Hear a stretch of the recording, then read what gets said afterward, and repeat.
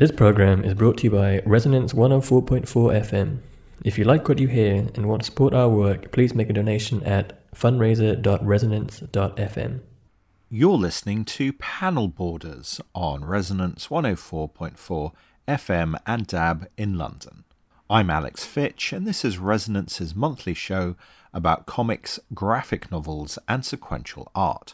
In today's programme, we're looking at comics that depict unusual city dwellers. In the second half of the show, I'll be talking to artist Elise Weaver about her urban graphic novels Big Ugly and Something City, which tell the lives of friends and neighbours in city environments.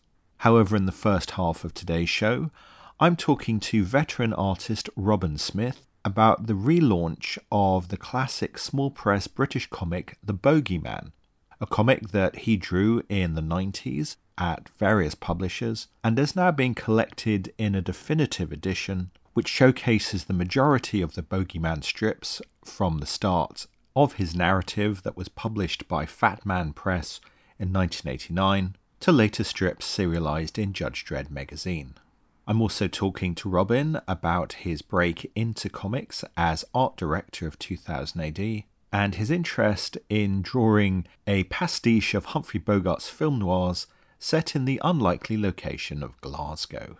My interview with Robin was recorded via Zoom, so you'll have to forgive the occasional digital artefact. I guess the reason we're talking is because there is a Kickstarter for the collected edition of The Bogeyman. It's a comic that first started being serialised in 1989, so there have been a number of kind of installments of the comic over the years. It's had a number of homes. What sort of happened recently in that it's now come back to press? Was it you and John wanted to bring it back? Was it the guys at the 77? No, it was originally, we've always thought about it. And John and Alan and I, sadly, obviously we lost Alan. John and Alan and I had started thinking about what we could do with it, because it's such a long time since it's been in print. And when both John and I have tried to find copies of various albums and things, you can't, I mean, you can pay a lot for one, but you're not going to get one any other way. And we thought after 30 years, it's probably, we can give it another run out and things. And it probably is, people are going to enjoy it still. And like I said, over the years, there were a number of kind of different versions of the story. It was serialized in Judge Dredd magazine. It was serialized in Toxic. But I guess this is the largest collection that we've had so far of the majority of the issues. Well, this collection is going to have the original story, which is 4 issues. Then the sequel to that was Chinatown, which is another 4 issues. Then we did the 56-page story for Rebellion, which was the Return to Casablanca story. And for this, we're doing another 6-page new bit to finish off the Casablanca story. So there you go. So we're putting it all together. There was another story, which is the one we decided to leave out, which is the one that went into Toxic, which was set in New York and involved Dan Quayle. Well, everybody thinks they're American in America, and nobody knows who Dan Quayle is anymore. So we kind of figured it didn't really work. So yeah. And 300 pages is plenty. So, it's a sizable amount. And, you mentioned the various places it's been published. Obviously, the original run from Fat Man Press, which presumably was some kind of self-publishing thing between yourself and John and Alan. Was that an attempt to do something in the American comic style? Well, if you went back to the late 80s, people were talking about doing creator-owned comics. Some of the things that were going to be creator-owned comics have been mega-sized ever since, and they're still not really creator-owned, as Alan Moore would probably tell you, So we decided to do it ourselves. And I was friends, because I'd worked on 2000 AD, so I was friends with John and Alan. And we were up in Glasgow. We used to go up to Glasgow occasionally. And it was coming up to the European City of Culture year for Glasgow. And the guys that did organised the comic marts up there, John McShane, Bob Napier and Pete Root, invited us up. John McShane said his friend George Jackson, who was a local entrepreneur and very good folk musician, could get some funding. Another one, sadly, has gone as well, George Jackson.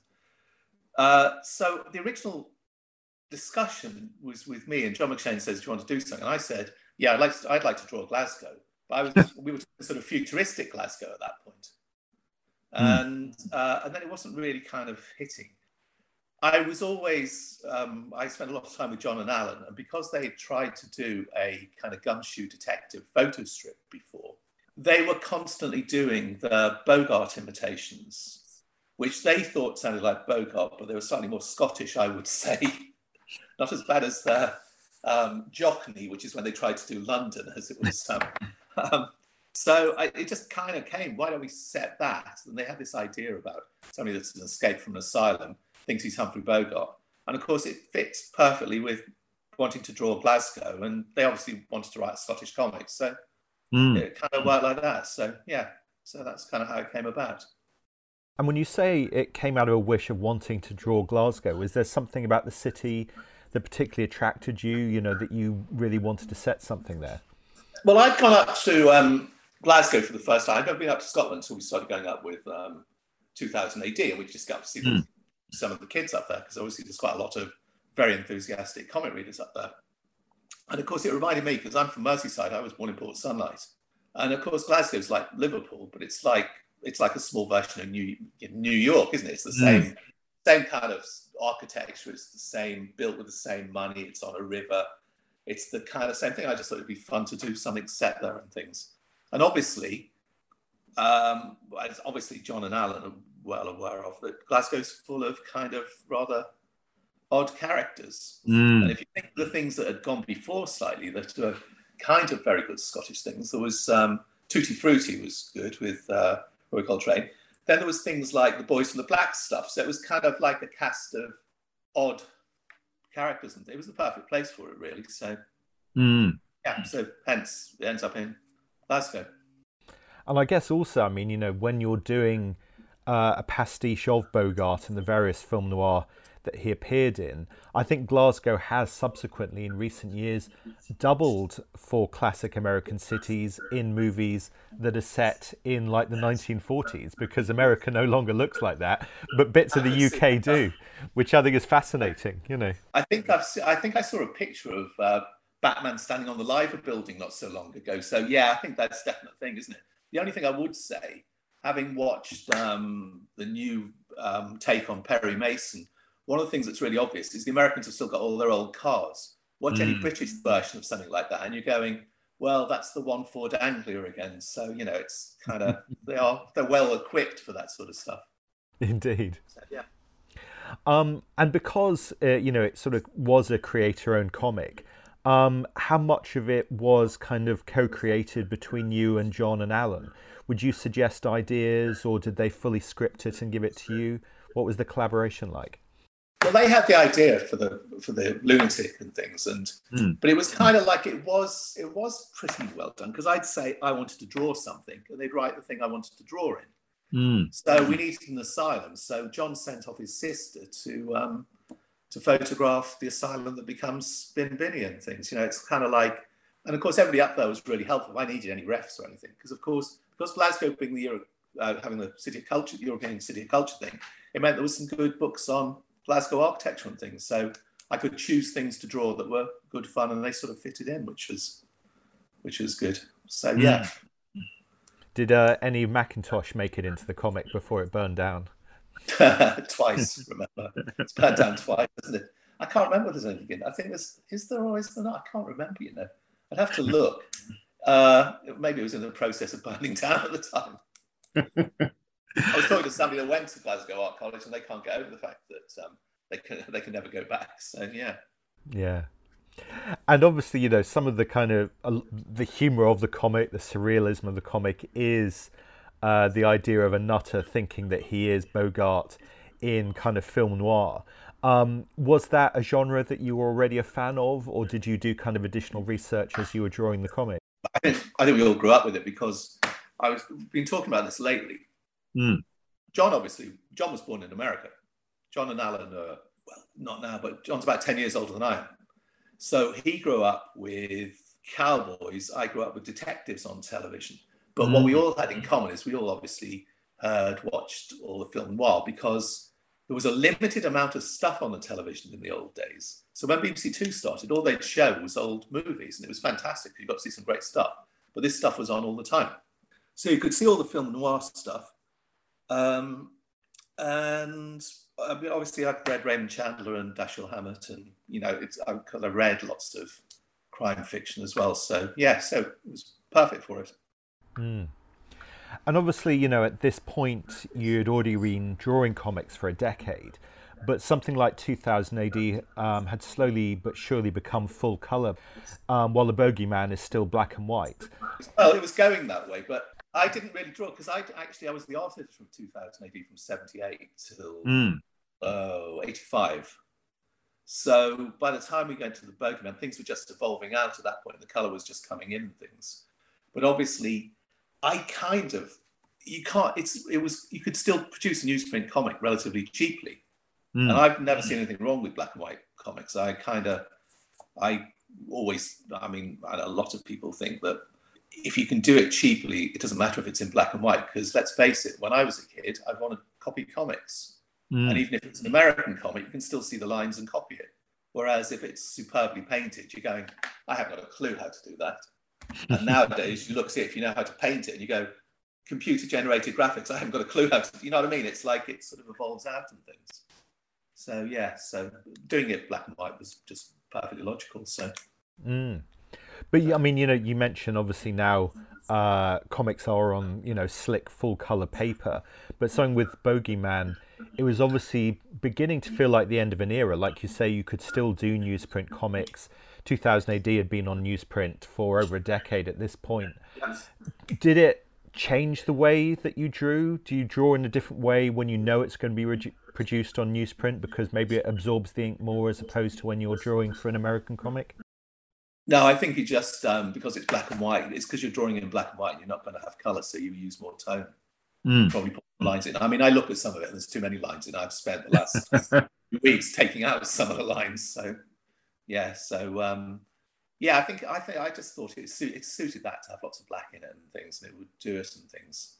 And if the one that we're not reprinting was done in full colour, but of course it's outline, I look at that and think, well, it doesn't really work the same way. You know, it's quite, you know, it's quite pretty, but, you know, I mean, it works both ways. I mean, people can do both things properly, but at that time it seemed sensible to do it like this. And it wasn't how cheap it was to do it as an independent comic, because we only had a colour front and back cover, and that was it. I mean, the back cover didn't have any colour on it. It was just printed at the same time. So, yeah. And so, you know, this new 6 pages that you're drawing for the collected edition, it comes 34 years after the first installment. Are we seeing the character age throughout the collection, or does he stay pretty much the same? Well, no, because it runs straight after Casablanca, with the last story. I mean, who knows whether we will see the aged Bogeyman at some point. It's certainly something John and I have actually discussed briefly, but yeah, so it's so it's basically, it just looks like however I drew it at the time, if I'm honest about this, but it does kind of, I think his character, because I'm obviously reading this again, and I think John and Alan had the character, and they've just improved it. It's just got funnier and funnier. And the amount of his disassociation from reality has increased to the point where there's no Francis Ford Plumey, there's no mistake. He is the bogey. He thinks he's bogey, and that's it. Not any specific, you know, bogey, but bogey. Well, that sort of, I guess, cultural idea of Bogart, that everyone has a kind of mash-up of all of his roles kind of mixed together in their head, and this is what's coming out in the comic. Yeah, absolutely. And there's lots of, because you always think you kind of think of the detective stuff, but there's loads of other stuff as well. He made cowboys and he made romances and he made, but I think it's anything, it's what you got, stick it all in there. So yeah. But I guess also with the kind of noirish aspects of the comic when it first started. Thinking of the comic book artist as director and cinematographer, were you, in inverted commas, kind of lighting the art in The Bogeyman as if it was more like a film noir compared to the other comics that you drew? I think the thing is with comics, when you're drawing it from a script, it's a bit like you're directing it anyway, because the script, when if you've seen a comic script, it just has scene description and dialogue. The artist draws it, it goes back to the writer, they sub it, the dialogue against the images again, because obviously it evolves slightly as it goes. Or sometimes you think, well, we could change this bit, or we change that bit, or do it like that. There isn't, if you're doing 6 or 7 pages of pictures a page, you haven't got a lot of time, you haven't got that much space to play with, so you just try and get the picture and the dialogue in and make it look as effective as possible. Be a nice splash page or something. It's great to draw the rain coming down like Coney Island car wash, as I think is the. I've just heard John. I don't know if you've seen the video. No, not yet. There's a video for the Kickstarter, and John does the voiceover, and it's fantastic. Really good, really good. So yeah, so I can recommend that. Cool. Well, actually, I mean, I'm looking at the cover of the very first issue at the moment, and with the Bogeyman kind of bathed in a kind of a cone of yellow light from a street lamp, he looks as much like The Exorcist as he does actually a film noir character. So I guess there were other kind of cinematic influences going on. It's really funny because I was thinking of You're Never Alone with a Strand, a cigarette advert or something, one of those sort of things. And John, when we came to redo this, and I was talking about doing a cover, and John sort of looked around, he actually sent me the poster from The Exorcist, because it kind of, that's now though. Back then it was just a bloke under a streetlight, and it's when he sent me The Exorcist one, I went, oh, that's good, because that's got the gate in it as well, so...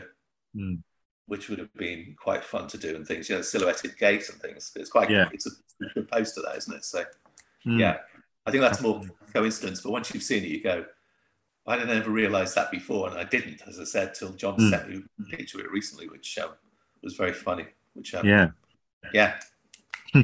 lot less drawing as well. So, with the first issue, The Bogeyman, like I said, you'd been drawing comics for a decade at this point. And prior to doing your first Judge Dredd strip, you'd been the art editor on 2000 AD. How did that gig come about? Well, I went to art college and I wanted to work in comics. I went to art college in Great Yarmouth in Norfolk. And I wanted to work in comics. I'd always wanted to work in comics. And I would have settled for graphic design or advertising or commercial art, some sort of commercial art it would have been called then. And there used to be a publication called the Artists and Writers Yearbook. I don't know whether it still goes. I used to go to the library and get a copy, but I got a 2-year out of date copy of it. So all the bits that became IPC magazines, like Fleetway and a couple of other companies, had amalgamated and actually become IPC. So I'd written to all these people looking for an interview. And of course, all my letters ended up in the King's Reach Tower. And weirdly, I think a letter of me trying to get an interview arrived after I was already working. So I'd already had the job. So yeah. So I moved up and they gave me a job. There was the guy that was the then editor of 2000 AD, a guy called Kelvin Gosnell, gave me the job when I actually went for an interview. He left. Steve McManus became the editor, and Alan Grant became the sub-editor a few weeks later. So that's how, I've known Alan for all my working life, sort of thing. So yeah, that was obviously, if you're only going to have one job, that's not a bad one to have. No, absolutely. But also, I guess working as the art editor, you're seeing all of this art come in for the various strips that are being published in the comic. You can see kind of what's working, what's particularly dynamic. So when it came to doing your first Dredd strip, were there any kind of contemporary artists that you felt were inspiring you, or had you kind of, developed a style that you already thought of as your own? Because as an art editor, I drew quite a lot of, I designed the comic and I did freelance work for it. So I drew strip, but only when I could fit it in amongst the rest of the work I did. So basically, I did work. If I had the chance to do freelance work, I would draw a Dredd or I'd draw some covers. I did quite a lot of covers and things. But then I also ended up, if there was a free gift, like a Bubblicious chewing gum cover, I would end up with the short straw on that one. Mm. And at the same time, I used to freelance. Basically, I would work at the comic during the day and freelance at night. Well, and I guess, looking at a number of the covers that you did do, there were often strips that were kind of known as being by other artists, whether it was kind of Ace Trucking Co. or Rogue Trooper. I guess then you end up doing something that is still recognisably you, but also has a touch of the artist that you're kind of fitting in with. I mean, is that kind of an interesting project in a way that that readers of the comic expect a character to be drawn in a certain style, but at the same time you don't want it to feel like you're kind of copying someone else? Well, the advantage of 2000 AD was there were so many different styles swapped and things. It didn't matter so much. Obviously, the readers had their absolute favourites, but they were younger and they liked the story, they liked the characters, they liked the comic. They weren't so fussed about who was necessarily drawing it, though obviously they have their favourites. And a lot of the things I did, usually it was to do with Massimo's in Rome, we need a cover next week. You do a trucking cover. And of course, recently Rebellion published a couple of supplements to the magazine of the cover designs I did. So I'd usually design the covers for the other artists. And then when there wasn't time or something, I would end up drawing it because the editor would say, can you draw it instead? So it's done like that, basically. It was just done by whatever needed to be done at the time. Remember, it was 52 comics a year. So yeah. Yeah, absolutely. But also, I mean, in the 80s, it felt like you were kind of everywhere in terms of the numerous kind of iconic titles that we think of in that era. You worked on the Eagle, you worked for Doctor Who magazine, you worked for Action Force. Was it basically just taking the work that was out there, or was it fun, working on loads of different iconic characters and magazines? Well, the thing with when I went freelance, I did stuff for 2000, but then the editor of Eagle said, did I want to do a regular strip? But John and Alan wrote all those stories. So John and Alan pretty much wrote Eagle under a variety of assumed names. F. Martin Handel will always be my favourite. I think it was the newsagent at the local garage, and I can't remember, just the F because it sounded good. They wrote all this stuff. And it was quite good, actually, because to go freelance is, you think you're going to be able to do it. And it's actually to draw a strip every week. You suddenly realise you learn a lot, and you learn a lot about how much effort goes in. And then I think after that, I went and worked for Marvel UK. So I did some Transformers and Action Force. And at the same time, I was doing lots of advertising work. So lots of storyboards and packaging and stuff. So yeah, it was just kind of working. I draw anything that was going, basically. And you did a fair amount of inking as well. I mean, again, you spoke about having to channel someone like Belardinelli for doing a cover. When you're inking someone, I guess you also have to be kind of sympathetic to their penciling style. Yeah, you do.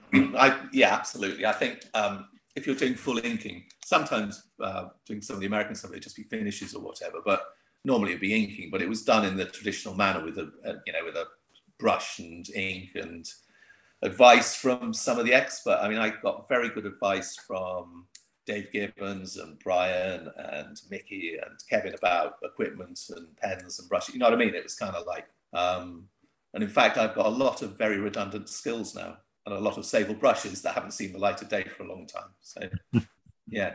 I think people still value, analog art creation, even in this digital world. It takes a lot. You know what? Yes, but there's always that temptation to just go, oh no, I just do it on the computer instead because it saves me cleaning the brushes. There's some things that are a relief. To never have to clean out an airbrush again. That was the best thing that Photoshop ever did. It was some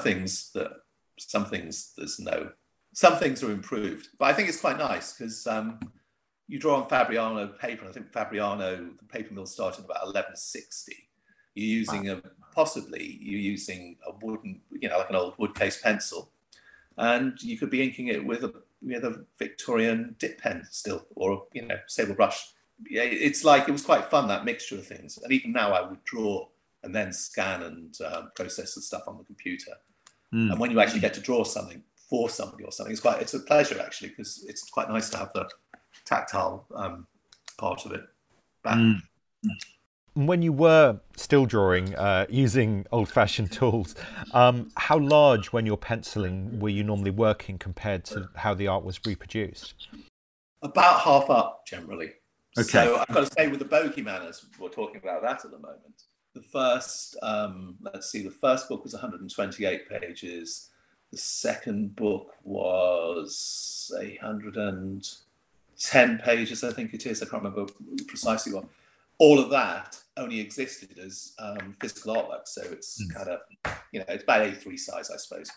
So fortunately, I had it all. So I've had to go through it all, clean it and scan it and reprocess it, because there was no digital version of it, which has taken a while. It took me a lot longer than I expected. It was in pretty good nick, but then you realise that you've got to make it consistent. So you're going to have to square it all up to a precise grid and everything. So, and then of course you start improving bits, and then there's a balloon that's fallen off here or there, because obviously the balloons were stuck on patch paper.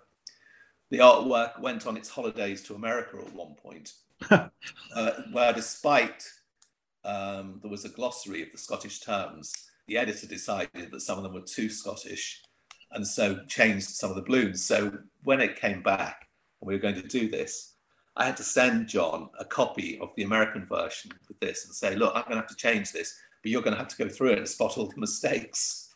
So we had to go through that and things, which was quite odd, because some of them were for no apparent reason. So, yeah. Well, so obviously, I mean, the Fat Man version was American comic size. When it was in Toxic and Judge Dredd magazine, it would have been more like A4, but presumably all working from the same size of artwork, and then depending on the page, it would be reproduced slightly larger or slightly smaller. No, it's to do with the format difference between the American stuff was fine, so we stayed in that sort of format. The Rebellion 2000 AD Judge Dredd format is squatter, it's wider and it's shorter. So with the last story, Return to Casablanca, I've resized all of that. I just basically deconstructed it. Fortunately, because that was the first one that I did scan, so I'd scanned it and put it together on the computer. But I'd left it, it was lettered, I'd lettered it, and the balloons were on a separate layer. So fortunately, I could take the balloons off it and redo it. And in fact, we're having the last one re-lettered, because obviously when it all went back together, where it needs to be, it was easier to re-letter it than to try and sort of bodge it. And I mean, when you see reprint that's been changed to format, the additional way of doing it is you just chop all the pictures up and you kind of leave the balloons on them and do it and things, but it doesn't really work for this. So it was well to have it redone, so, which is good. So Jim Campbell is re-lettering it at the moment, which is great. Nice. So that's nice stuff. So, yeah, and it's good. The other thing is we got on the new stuff, we got Mike Perkins, who's a popular Marvel and DC comic artist, to do a variant cover. So he's doing the cover for the hardback, and I've done the cover for the paperback version of it. So it's quite nice to get some people involved in it as well, which is good. Yeah. Yeah. Well, and I was going to say, it's interesting that, when you were doing it originally in the 90s, doing this kind of pastiche of American noir, at the same time you were commissioned by DC to do Green Candles, which felt like it was more actually genuinely an American noir. I mean, did the two kind of feed into each other at all? I think I'd done, because I'd done Bogey at that point. No, because I did Green Candles for Andy Health, because I've been drawing those. DC Paradox did a series of big books, which are the big books of whatever. They were I mean, 8 pages on Aleister Crowley. I mean, it's an artist's dream, isn't it, to draw? I mean, they were great fun. And because they reprinted The Bogeyman, I was quite friendly with Health and things. So that's how I ended up doing Green Candles. But it didn't really come to anything in the end. and I've looked at it recently. It's because it was like John. I think one of the others was John. I can't remember who did John do Road to Perdition or no? There was several books done there. I think John's was History of Violence. History of Violence. Thank you. So there were several of those books done, but we never made any money out of them, which is the shame. There's quite a lot of pages. There's 3 pages of 90 pages each, I think, something like that, of Green Candles. So, however, the best thing about it was that DC are very good at returning your artwork. And when they came to return Green Candles, they lost an entire issue of it. Now, it's not of any much use to me, but DC, being kind employers, paid me again for it. So they just paid the same fee again. So I always wish they'd lost the other 2 sets as well. But it does mean if there was ever a reprint, you'd have to redraw one issue. Frankly, I've got enough copies of that. It's never going to be reprinted. If anybody wants it, I'll just give them away. If you want copies of Green Candles, say so now. There's a skip waiting for. No, there's too many of them. I've got so many. So yeah. Nice. So actually, the thing I've got the most of, which is really odd, is Give Me Liberty, because I coloured that for Dave did that. And Dark Horse are fantastic. Every time they've done a different format, you end up with another few copies of it. And it's suddenly the other day when I realised how many copies of that I've actually got, and it was quite a few. So I'm going through them. And it's funny, you're not really known as a colorist, but presumably when you were doing those 2000 AD covers back in the day, you were doing the color as well as the artwork. Yeah, I could do color. So I think the first stories I ever did for 2000 were annual stories. So there's a Dread, a Rogue Trooper, and Strontium Dog. So yeah, everybody wants to play with color, I think, is the thing. And then I did lots of coloring. I did lots of colouring on nursery titles and licensed characters and things. So yeah, colouring sort of, it is quite enjoyable to go back and do some colouring, provided you don't have to use the airbrush. So cool. Well, it's been great to talk to you. I hope the Bogeyman Kickstarter does really well, and it's good to see it back in print after all this time. Yeah, well, I hope it's doing okay.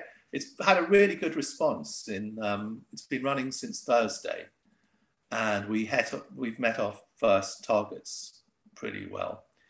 And the only other thing I need to say about it, which is just coming in at the moment, is one of John's ideas was to sell places in the final new story. And it's great because the people that are buying the places, those places are great because they're all so far really quite good to draw, which obviously makes it. Yeah, so that was, so hopefully it's going to work and things, but we'll see. Nice. We'll see. Good fun anyway, so. Because they look like native Glaswegians rather than escapees from a lunatic asylum. Yeah, I'm not, probably best not to go with that because that's always a hard call, isn't it, really? I don't know what they look like. I don't know how many of them even, one of them I know is somebody that John knew that used to live up the road from him when he was a kid in Glasgow when he'd come back from America and things, but which is Greenock or somewhere like that. So I don't know. I know who I've drawn actually in the Bogeyman, and it includes things like the Swedish publishers of the Bogeyman, but I don't know if they ever knew it was them, but they're quite distinctive. So I know they're in there. Nice. Charlotte Spittery's sitting in a bar at one point because obviously there's references into there's posters for Texas and some of the other bands that were sort of popular at the time. So it's quite a kind of renaissance going on. So yeah, interesting. And unlike Dan Quayle, a reference that people are still happy to see today. Well, that's somebody said, and this Gordon Rennie has written an introduction. He said the thing about that is everybody can remember who the Bogeyman is, and nobody can remember who Dan Quayle is. So. I mean, the thing is, that was probably before its time, because if you think of the people American politicians they could have put in, or subsequently, there could have been a far more spectacular, rather than a man who couldn't spell potatoes. I'm sure you could still squeeze Trump in somewhere. Do you know what? There's something vaguely distasteful in that prospect, isn't there? I did put Boris Johnson in something quite recently, and Cummings is in it as well, but I'm not even going to say what that was. But it wasn't the Bogeyman, so yeah. So it's nice to chat and things. So yeah, definitely. Thank you. A definitive collected edition of The Bogeyman by John Wagner, Alan Grant, and Robin Smith, The Incomplete Case Files, is funding now on Kickstarter.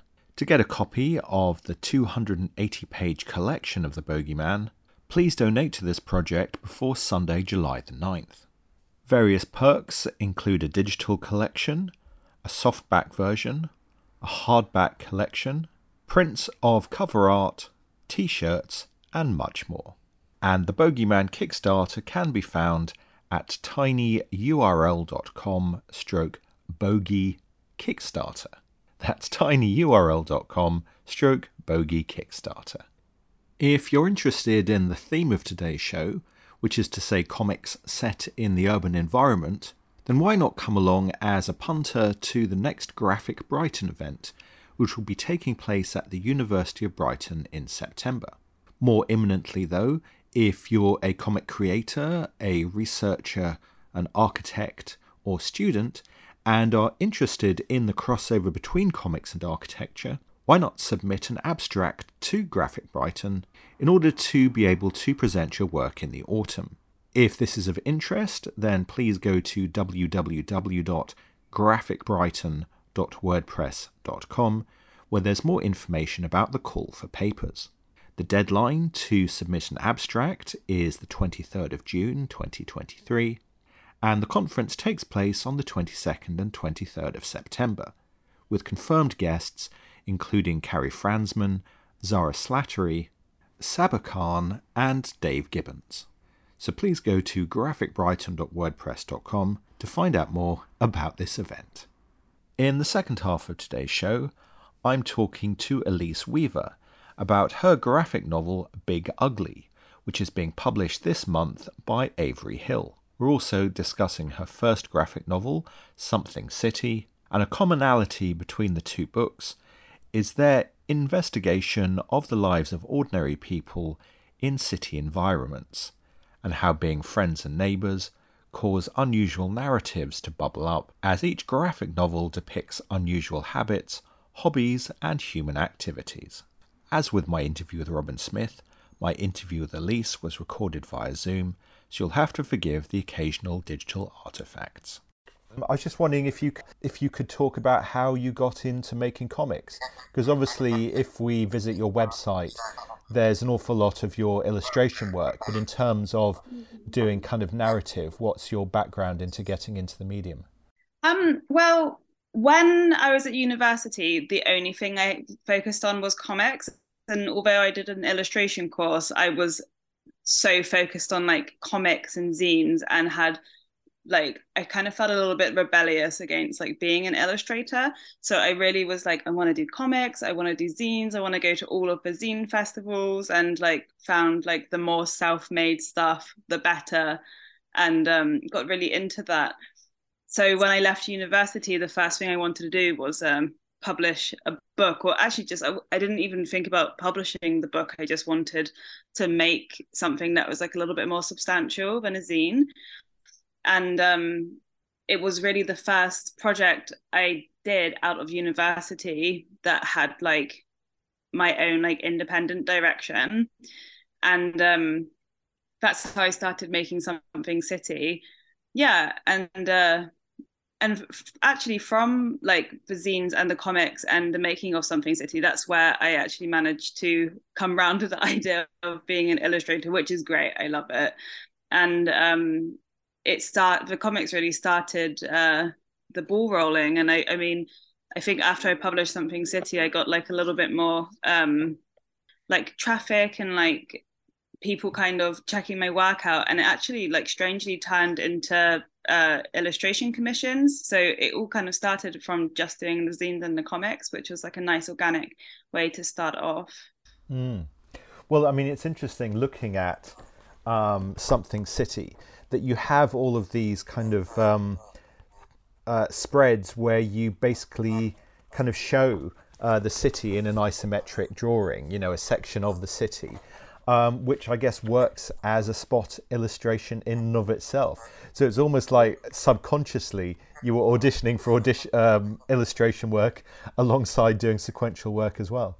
Yeah, totally. Or I think I was also like, just with that book, I was like, it felt like it was the first time I got like the chance to kind of like show what I wanted to do. And I was like, I want everything to be in there. I want to do like really full comic pages, and then also like these like illustration spread kind of things. And I was also like getting into like these more picture book books at this point. And I was at this point I was into like a lot of like the no brow stuff, and like having like these big spreads I really enjoyed. And also, I mean, you know, in a way, I'm not surprised that you mentioned Nobrow, because the way that they approached the colour scheme of some of their books, the way that they sort of approached the printing of some of their books, I don't know if they ever were actually risograph printed, but certainly the way that both the colour schemes of Something City and Big Ugly seem to be kind of created are from a printmaker's point of view. And I was wondering, is that something you have a background in? That's nice that you noticed that, because both books are made completely differently. Like Something City, I made in a kind of like a bit of a bizarre way. I you know, like acetate, plastic acetate that's completely see-through. I would draw the line drawing, and then I would have like 5 pieces of acetate, and I would stick them on top of the line drawing, and then I would get black ink, or like I think they're black acrylic, because it had to layer on top of the acetate without reacting strangely. And then like the first color would be like the pink, and then the second color would be the blue, and then I would have like all of these like giant A3 acetate sheets, and then I would like scan them in. And then, which is so, like, now I reflect back on it and I'm like, why? Like I could have done it. So like now I work digitally, but that's where it came from.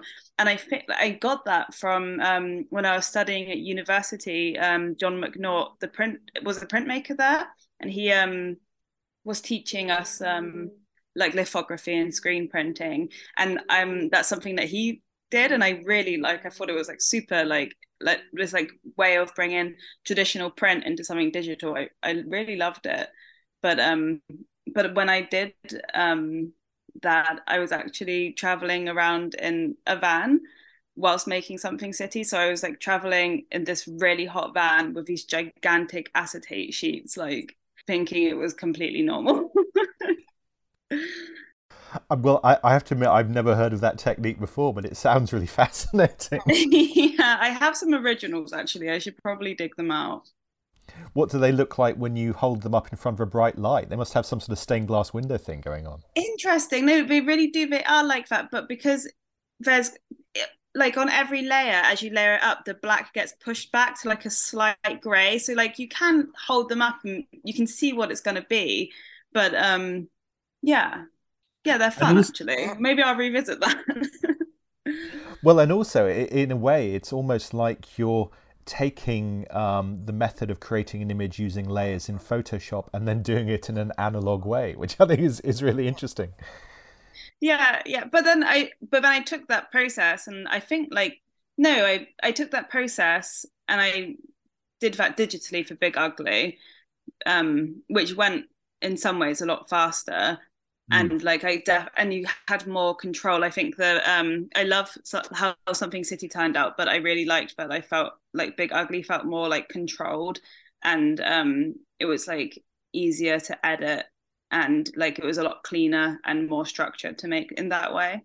Well, and I mean, a commonality between the two projects is both the way you look at certain groups of people, how they operate within, I guess, an urban or a suburban environment, but also, you know, generally the color scheme, the fact that you limit each in Something City, it's each kind of section. In Big Ugly, it's every kind of couple of pages.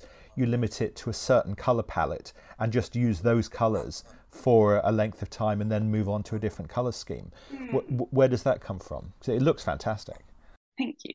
No, I think like, well, I would choose a scene which had a certain atmosphere, and then if I wanted everyone to know that like the atmosphere is now changing, I'd like choose a new color scheme, but keep it within the realms of the last color scheme, which is quite tricky because it's easy to let all the colors get away from you, and you end up with like a very like kind of hodgepodge color like mess.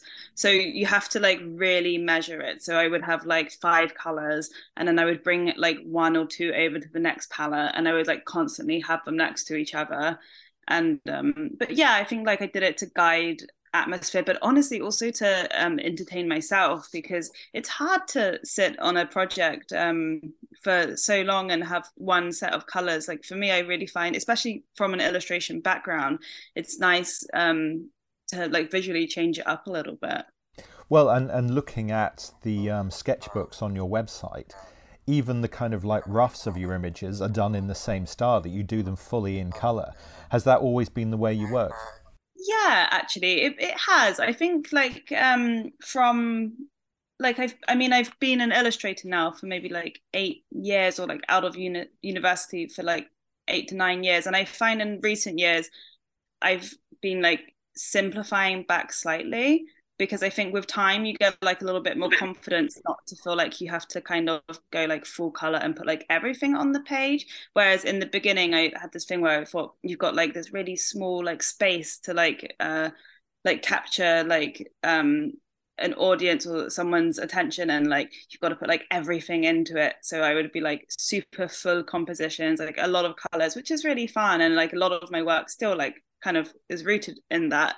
But now I kind of feel like I've been doing it for a while, and like I think maybe my next book I might simplify down a little bit, and I'm becoming more interested in kind of like simple compositions and like graphic design, and hopefully that will feed into my work. And in terms of the kind of the subject matter that you've dealt with in both books deal with kind of relationships between small groups of people, and then how those relationships have kind of an impact on the greater world. Both books deal with media as well to a certain extent. In Something City, you have these kind of sections which interrupt, I don't know, maybe 2/3 the way through, and then another third the way through, where you have this kind of spread that looks like some kind of digital newspaper or something. And then in Big Ugly, you know, part of the plot is that one of the characters is going to get an award at a podcast festival. So are you interested in the way that people's lives are kind of represented in the media? In the media? Yeah. Whether it's them telling their own... I hadn't made the media connection. I feel like I always like, if it's funny that those are just for things that are just in common then, but I always kind of take something as a tool to explore the relationships of the people. And like, because I'm really interested in the relationships and like kind of how the characters like relate to each other. And like I love like with storytelling that you kind of like set up a base to explore like the relationships or like the characters, and like it happens, I guess, that they're like based in, has these things in common. But I think always my core thing is I want to like explore relationships. And obviously moving from Something City to Big Ugly, going from a much larger cast of characters, where indeed even in Something City you have like a little map showing the interconnections between them all, to Big Ugly, which really only focuses kind of like on 3 characters, and in a way mainly on 2. Did it take working on a larger project, or not even a large project, a project with a much larger cast of characters, to give you the storytelling chops, for want of a better phrase, to then tell a book-length story just about a much smaller number of characters? I think that is like, I think it was a confidence thing, because that was my first book, and I think it's so much easier, well, for me to take, like, even though Something City was in the context of a bigger story with lots of smaller stories in it, it's easier to tell a small story about like lots of different people than it is to tell a story about like maybe 2 or 3 people. So I think when I did Something City, I was like, it feels like more like I could control it a little bit better. But then with Big Ugly, I was like, wow, that is actually my first longer story just about like 2 people, and I really had to consider their relationship and consider like how they whereas with Something City, because it was a little bit more like offbeat in a way, there was like spaces just to be like, well, you don't have to like massively go into that part of it, because it's so short. You just have to capture the story and get the story across. But with like Big Ugly, there was more pages to kind of get it across. Yeah, absolutely. As your first interviewer, I would have previously said, I'm sure other people have asked you that, but this is a rare occasion where this isn't the case.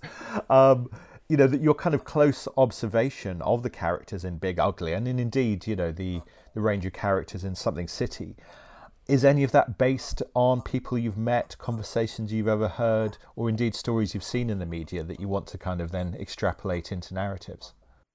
I think with Big Ugly, although it's like definitely not an autobiographical story at all, but I feel like in terms of the age of the characters, I found like myself going through themes of which the characters were going through, which is like brushing against 30 and like trying to organize for what's gone down so far and seeing what's going to happen in the future.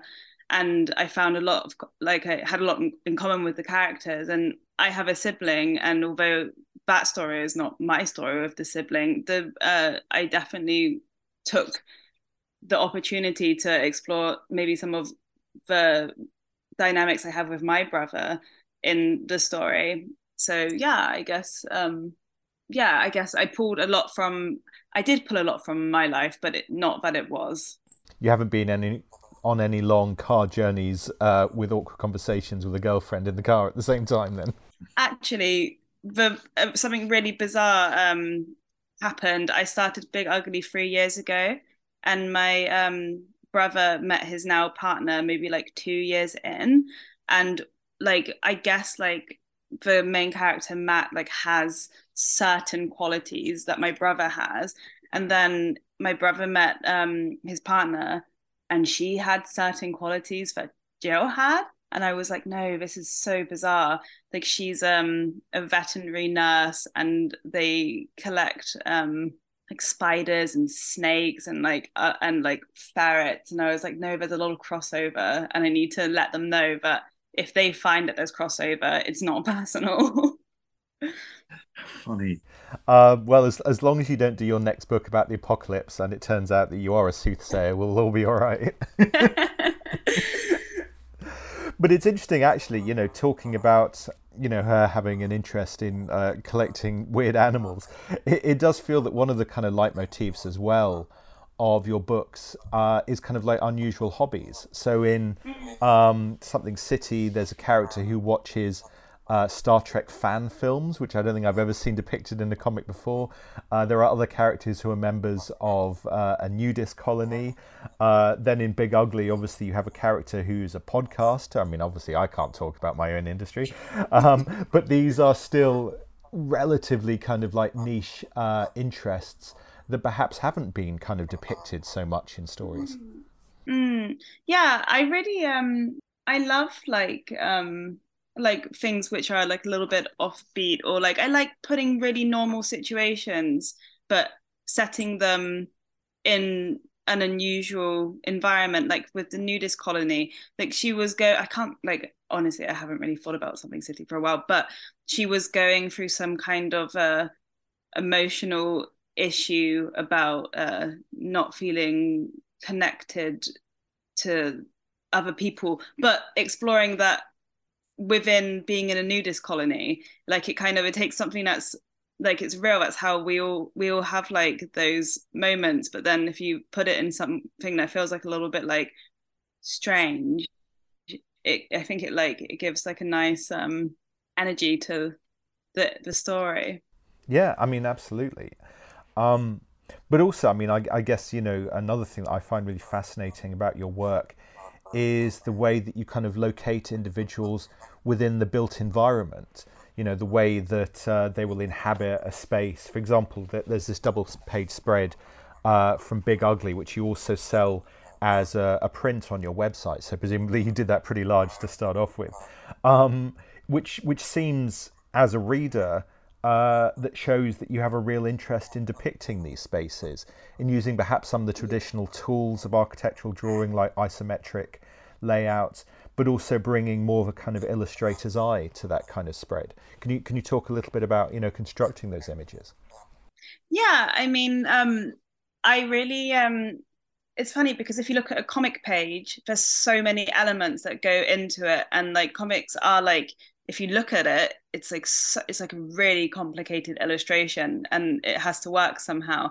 And if you took all of the borders away and squished it all together, you're just left with a really detailed illustration.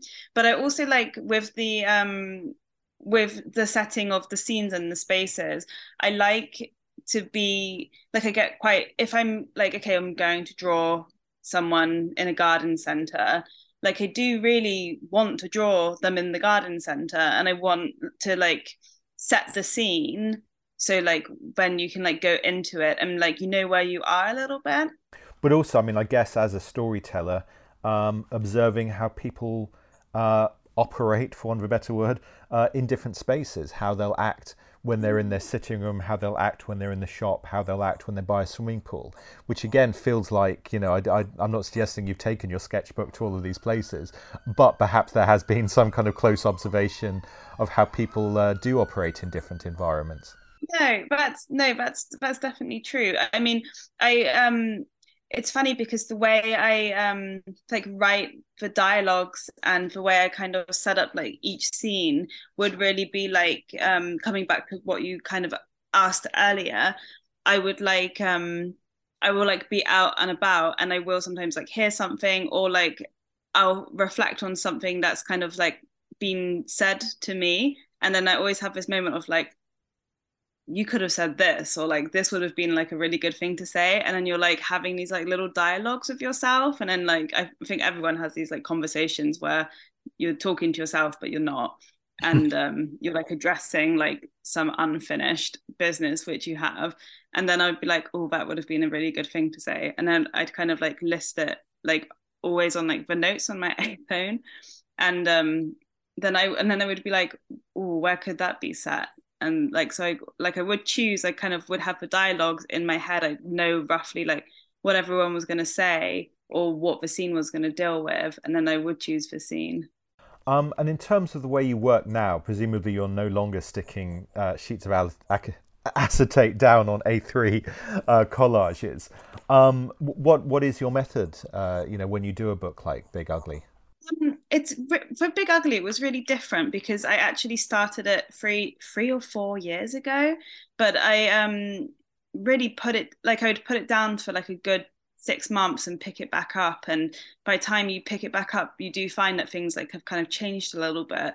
But I did just start digitally with it, and yeah, I would start with like just like really traditional, like normal had like editorial illustration. I would just be like sketching, color rough. I'd roughly know the colors, and then I would finalize them. But I didn't like I'm a really efficient illustrator in that I will do things very logically, but it's not the same with comics. Like I think I like started Big Ugly in the middle and started fleshing out like scenes on either side, and then I would go and finalize them before finishing the script. So by the end of the process, by the time I got to the end of the script writing, I'd already finalized like a quarter of the book, and I think I would just do that to sort of like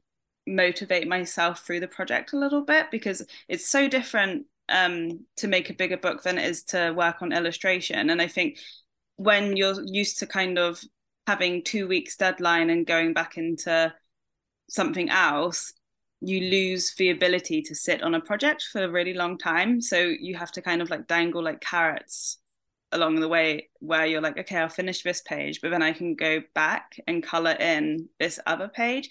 And I think next time I make a book, I'm really going to be more efficient and do it the professional way. But I mean, it's interesting hearing you say that you hadn't finished the script while you were still drawing it, because I've always wondered with comics, it's all very well to say I'm going to write the script for 200 pages and then I'm going to draw it or whatever. But there must be occasions where you've drawn the art for a section and you realize, actually, I've set some things up in the art that I haven't really thought about in terms of the story. So actually it'll be useful if I have more space later on to add a bit here or add a bit there. So it feels like a slightly more organic way of working, the way that you approach it. No, totally. Like, I think if you have kind of an open deadline and you kind of have time to go back and you can think, well, I can make mistakes here and I can go back and like rectify them later, like that's fine. But I know some people really will have the script and then they'll do the first set of drawings and then they'll do the line and then they'll do the color. But I found that did happen quite a lot. And actually, I think like 6 months into making the book, I changed the storyline. So I had to then go back and like, I don't know if I should admit this, but like I would have to like rewrite the dialogue over like the characters would still work, but it would have to like erase their smile and put like a little frown to change what they were saying. That's fine. It's like doing a reshoot for a movie. It works. Exactly. And thinking of, kind of how your style has changed, the way that you draw faces in Big Ugly seems a lot more kind of like stylized than in Something City. Does that come from having done various illustration jobs in between that maybe for different clients you've been asked to draw in different styles, and so therefore when it comes to your personal project, it encourages you to try out a different style that you hadn't used before for a longer narrative? Exactly. I think that really was what it was. I think, although I think I started Something City quite soon out of university, and I didn't really have like a lot of time to sort of find my feet with it a little bit. So I used the tools which I had, and then when the book was finished, I went on and developed my illustration style, and I've worked with lots of different clients, and through that like went through phases of having no faces and then like introducing them back in and feeling more like, I think like feeling playful is really the word for it, because I think with Something City I didn't have very much experience and I really wanted to kind of do it in the best way I could with the tools that I had. But then with Big Ugly I had like maybe 4 years in between finishing Something City where I really did go away and develop the style and feel more playful within that, which is something I wouldn't have felt comfortable doing with Something City. And I guess, something you must have also been a learning experience with the illustration jobs is that certain jobs might need to be done literally on different shapes of paper. So for example, if we look at your website regarding the work you did with the London Underground for their maps, some of those would be shown on vertical posters, some of them would be used horizontally. And as someone who's moved from doing a horizontal book to a vertical book, I guess, but the two kind of work hand in hand, that you get used to literally different page sizes and then working out how do I fit the visual information within that shape. Yeah, totally. It's like I think it's really all anchored in composition, and kind of once you find a way which you can build a composition which works for your work, I really feel like you could do it for most things. Like I think I could do like mosaic tiling and take the lessons, and I mean I wouldn't be able to cement them, but I could put them together. Yeah, it's really down to composition, I think, and there's so much crossover with comics compositions, and because the way you put the panels on the page is really I think it's really important, because you can either have something that looks very traditional in the end, or you can kind of bend it a little bit and have something that looks less traditional, but then run the risk of maybe it reading less like fluently. Well, I mean, I have to ask, did the landscape format of Something City come from you being a fan of reprints of newspaper strips like Garfield, or did it come from working in a van that you were literally working in a long thin space? I want to say the first one because it sounds cooler, but it's not. Yeah, I think actually So my partner is also a comic artist, and we have this really tiny table in our camper van, and we would split the table in half, and I was already taking up so much space on the table, and I really did have like this kind of like landscape proportion, and I would take up the whole of the table and do it on there. And I think I was definitely influenced by the space that I had. But then again, when I started Something City, I started the book with the bigger images, and then I was like, oh, I like the landscape format. I will have to now go and make every comic page in landscape. I'm thinking of, how the illustration work relates to your comics. I mean, obviously some of the clients will have asked for just a single image to illustrate whatever product they're selling. But I think in particular, the work you did with London Underground seems to actually feel like almost an appendix to your comics work. That again, it shows little vignettes of people living their lives out in the city, rubbing up against each other. So do you feel it suits you kind of more when there is an opportunity to fit narrative into a project like that? Or do you just enjoy every kind of challenge that comes along as an illustrator? I think I really do love it when it feels like there's a narrative, and like the catching the vignettes, it really is something which I enjoy. And even if the project doesn't necessarily call for that in the brief, I do kind of guide it that way if I can. And so that is like I find it comfortable to work like that. But then like I also like to get something that's very boring and see kind of what can come out of that.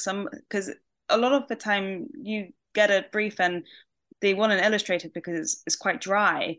So then, and they've chosen me because they like this like playfulness, which I often hear. So then you get something that feels very dry, and that your job is to be as playful as possible. And even with that extending, I guess, to something like a bright color scheme. So, if we go to the section on your website just called line art, the first image that confronts us, is kind of like day glow yellows and oranges. So again, I guess, thinking of the color palettes you use can just be something to make an image vibrant, if otherwise it may not be as particularly inspiring. Yeah, totally. I mean, I think the thing that I find always the most exciting part of a project is not with illustration, is choosing the colors, because you really don't know how or if something's even going to work until you lay the colors down. And there's definitely a lot of shuffling in between different color palettes and working them out. And I think with Big Ugly, that was really something I spent a really long time on in the beginning, kind of laying them out and looking at them next to each other. And I definitely wouldn't have been able to work it out if I hadn't been doing it with the illustration for the last few years. Well, to the extent that something presumably was deliberate and not accidental, is that on some of the pages of Big Ugly, you actually have tiny little blobs of colour along the top of the page, almost like you want to show to the readers, here's the color palette I chose for these, this little bit. No, that's exactly what I liked it, because in the beginning it was there as just my swatch, so I could choose the colors, but then I was like, no, I'm going to leave it because it shows that a human made that, and that's really important right now. And I think like it's nice to see the human element, and sometimes I've left like these kind of scanned textures that kind of hang off the page, and it's just like I like it as like a little reminder that it's from one person and it's a small thing. Cool. Well, it's a pleasure to talk to you. I hope Big Ugly is selling really well. It's a terrific book, and yeah. Lovely. That's really nice. Yeah, thank you so much for your time. Oh, well, ditto. Something City and Big Ugly are available to order from Avery Hill. You can find them at averyhillpublishing.bigcartel.com, and more info about Elise Weaver's work can be found at elise-weaver.com. That's ELLICE-WEAVER.com. There's a launch party for Big Ugly at the Jam Bookshop in Hackney, and that's taking place at 6:30 p.m. on the 22nd of June, with an exhibition of art from Big Ugly running from the 22nd of June to the 9th of July. Jam Bookshop, curated by David Ziggy Green, can be found at 61A Hackney Road, E2 7NK, and their URL is jambookshop.co.uk. This excellent new graphic novel shop is currently featuring an exhibition of the Garbage Pail Kids collectible cards, and that runs until the 18th of June. And on the 28th of June, they also have a comic making workshop called Stripped Back, which covers the basics of small press comic art making and storytelling. For more info about all Jam events, please go to jambookshop.co.uk. Across town at Gosh, on Great Berwick Street in Soho, they have a couple of signings with the relaunch of the Spider-Man India comic, a character featured in the current Spider-Man animated film, with the first issue of the new run of Spider-Man India being signed by writer Nikesh Shukla on Friday the 16th of June from 7 to 9 p.m.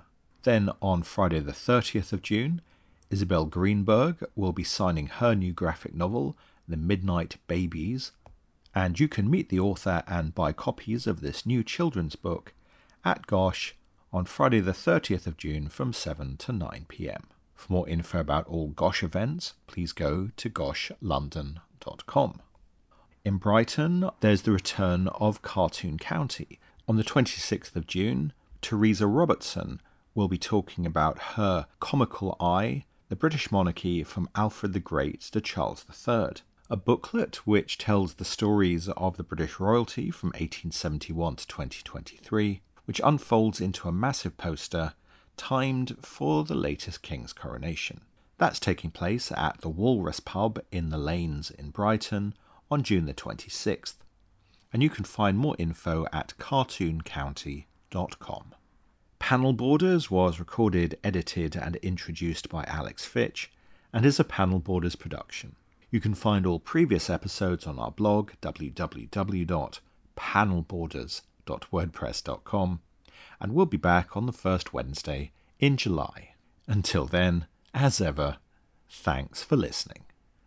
This program has been brought to you by Resonance 104.4 FM. If you liked what you heard and want to support our work, please make a donation at fundraiser.resonance.fm.